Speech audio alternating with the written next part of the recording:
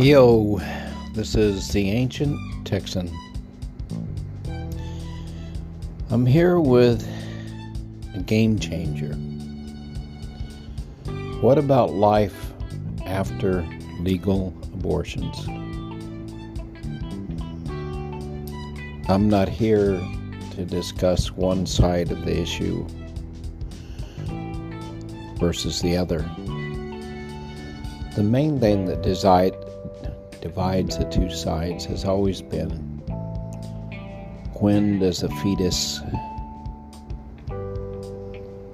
turn into a baby? Once you say it's a baby, it's hard to make an argument what conditions it can be killed. This position has always been, from Roe v. Wheat versus Wade, that when it's viable outside the womb, then we declare that the beginning of life, not as a fetus, but life as a baby. Well, the line is fixing to be changed. The line is fixing to be, at least from a national legal viewpoint, from the time that a sperm and egg get together, it's a baby. It doesn't really matter what you think about that, because that's going to be the national law. There's a couple of ways you can go from here, depending on what side of the equation you're on. You can keep fighting that fight on where the line is.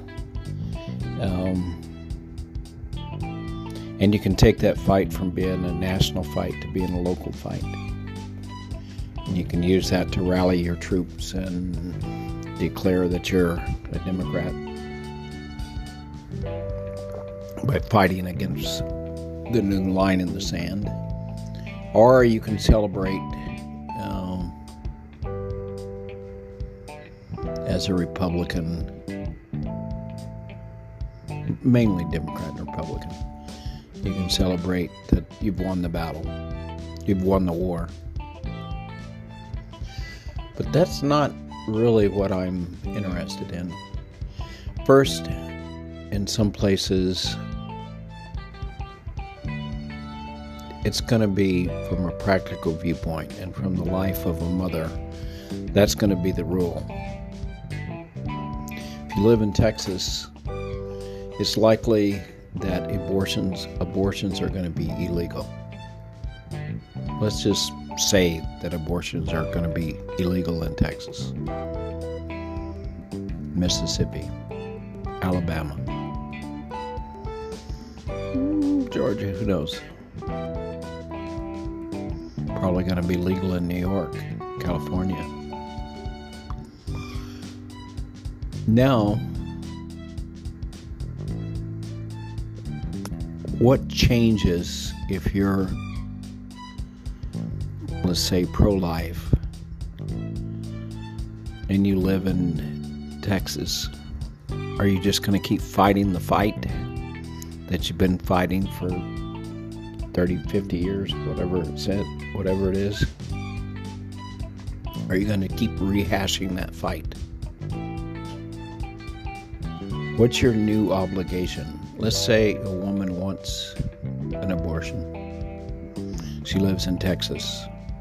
You're a Democrat. Are you going to fund her airplane trip to California, Arizona, New Mexico, wherever the closest place is? Is that going to be your new position? That's one option. You can just... Now, the odds are there's going to be more women that want abortions than you can come up with plane tickets or train tickets or caravans of buses. There's going to be women that don't make the choice soon enough, can't find a benefactor, and they can't find the money to come up with a plane ticket, etc., for the cost.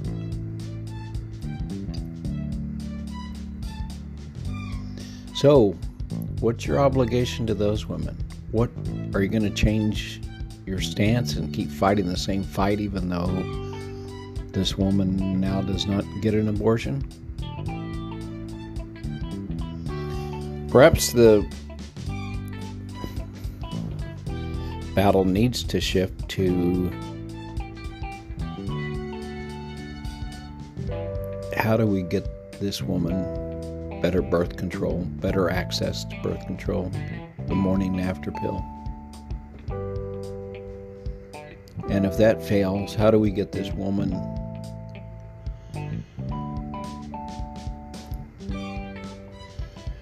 a way to see her child as adopted? How does she get the counseling to know that it's okay to give her kid up for adoption? How do we get through the red tape of adopting a baby, which is not trivial. In a lot of places it is really hard.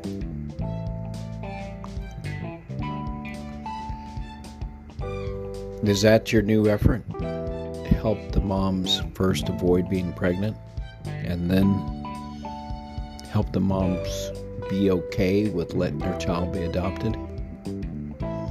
Or are you going to keep fighting the same fight? The game has changed. There's been a game changer. And I would suggest you think about changing your strategy, where your efforts go. Same thing if you're anti-abortion.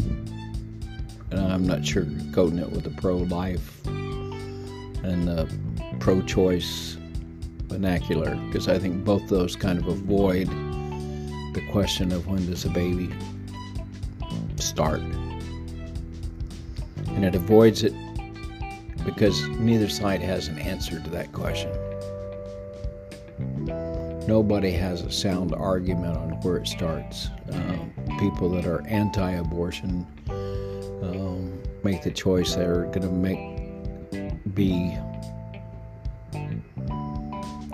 err on the side of safety. The pro-abortion says we're going to err on the side of the mom. And both sides realize that whatever rule they come up with, there's actually exceptions. That's actually not as much of a disagreement. Most people will grant that if the kid came about from a rape, they'll grant exception to to the rules, to the main rule. So if you're anti-abortion, and you got women in your area that are fixing to have a child they can't support, what's your obligation? To preach at them and how they shouldn't have done what they did?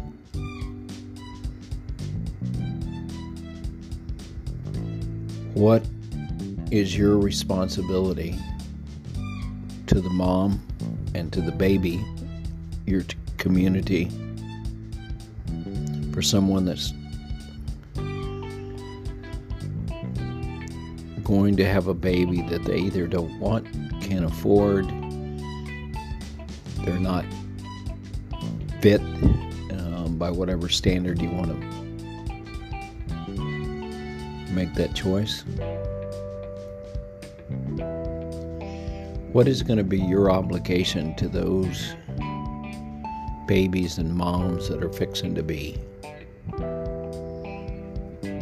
You don't have any? They're tough? Well, I don't think many Americans that have any kind of heart at all, and I guess the only ones I'm talking to, don't recognize that we're entering a new period. If you're a mom in Texas and don't want or can't cope with being a mom, etc., you're in a new world, and you're going to need help. Which side is going to step up to the table and help? Which side is going to step up to the table and help on getting you the birth control you need? Morning after pill seems to me like a really important thing at this moment. Anyway, I think that's a question we should all start thinking about. I think the battle has actually been lost now in Roe versus Wade. I cannot imagine the Supreme Court is going to uphold that. I think that's history. And we keep hashing that out and not thinking about it to the day it happens. But I think you have to assume that day is over. Now, where do you put your energies? Fighting the same old battle? Or do you focus on the mom and babies that are fixing to start happening? Anyway, that's the ancient Texan thinking. We need to change our focus and start thinking about the moms and babies and less about the eternal battle that Americans have been in over that issue. Hope you have a good one.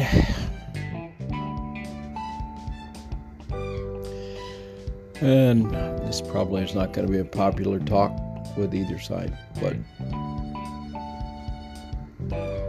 I'm actually trying to think. I'd like to believe that I'm thinking about the moms and babies. That we should be thinking about their world, their reality, and kind of give up the fight where it's no longer relevant. Have a good one. Namaste.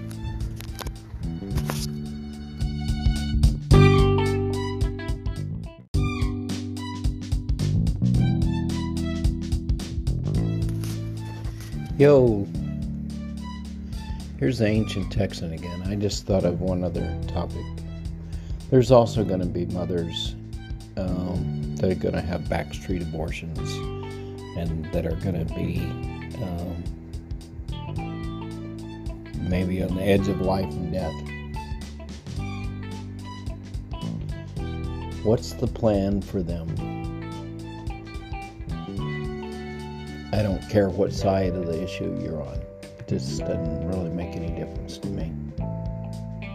Not at this point, because I'm very practical after some point. If the battle has been lost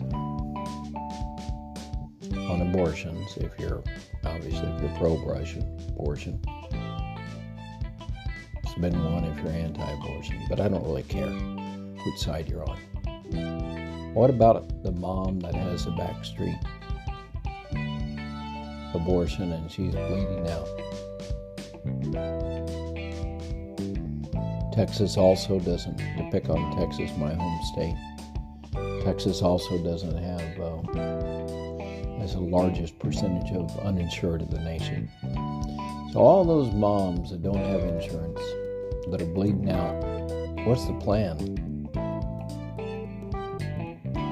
If you're on either side of the fence, what's your plan? This is a new subject. This is a moral issue. What you're made of, what you believe in.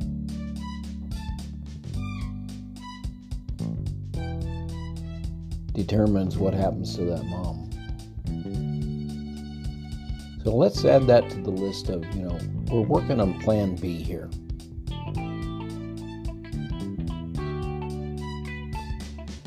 So as you work on your Plan B for moms and babies to be in Texas, What's plan B for moms that are bleeding out after a botched abortion? It is going to happen. What's the plan?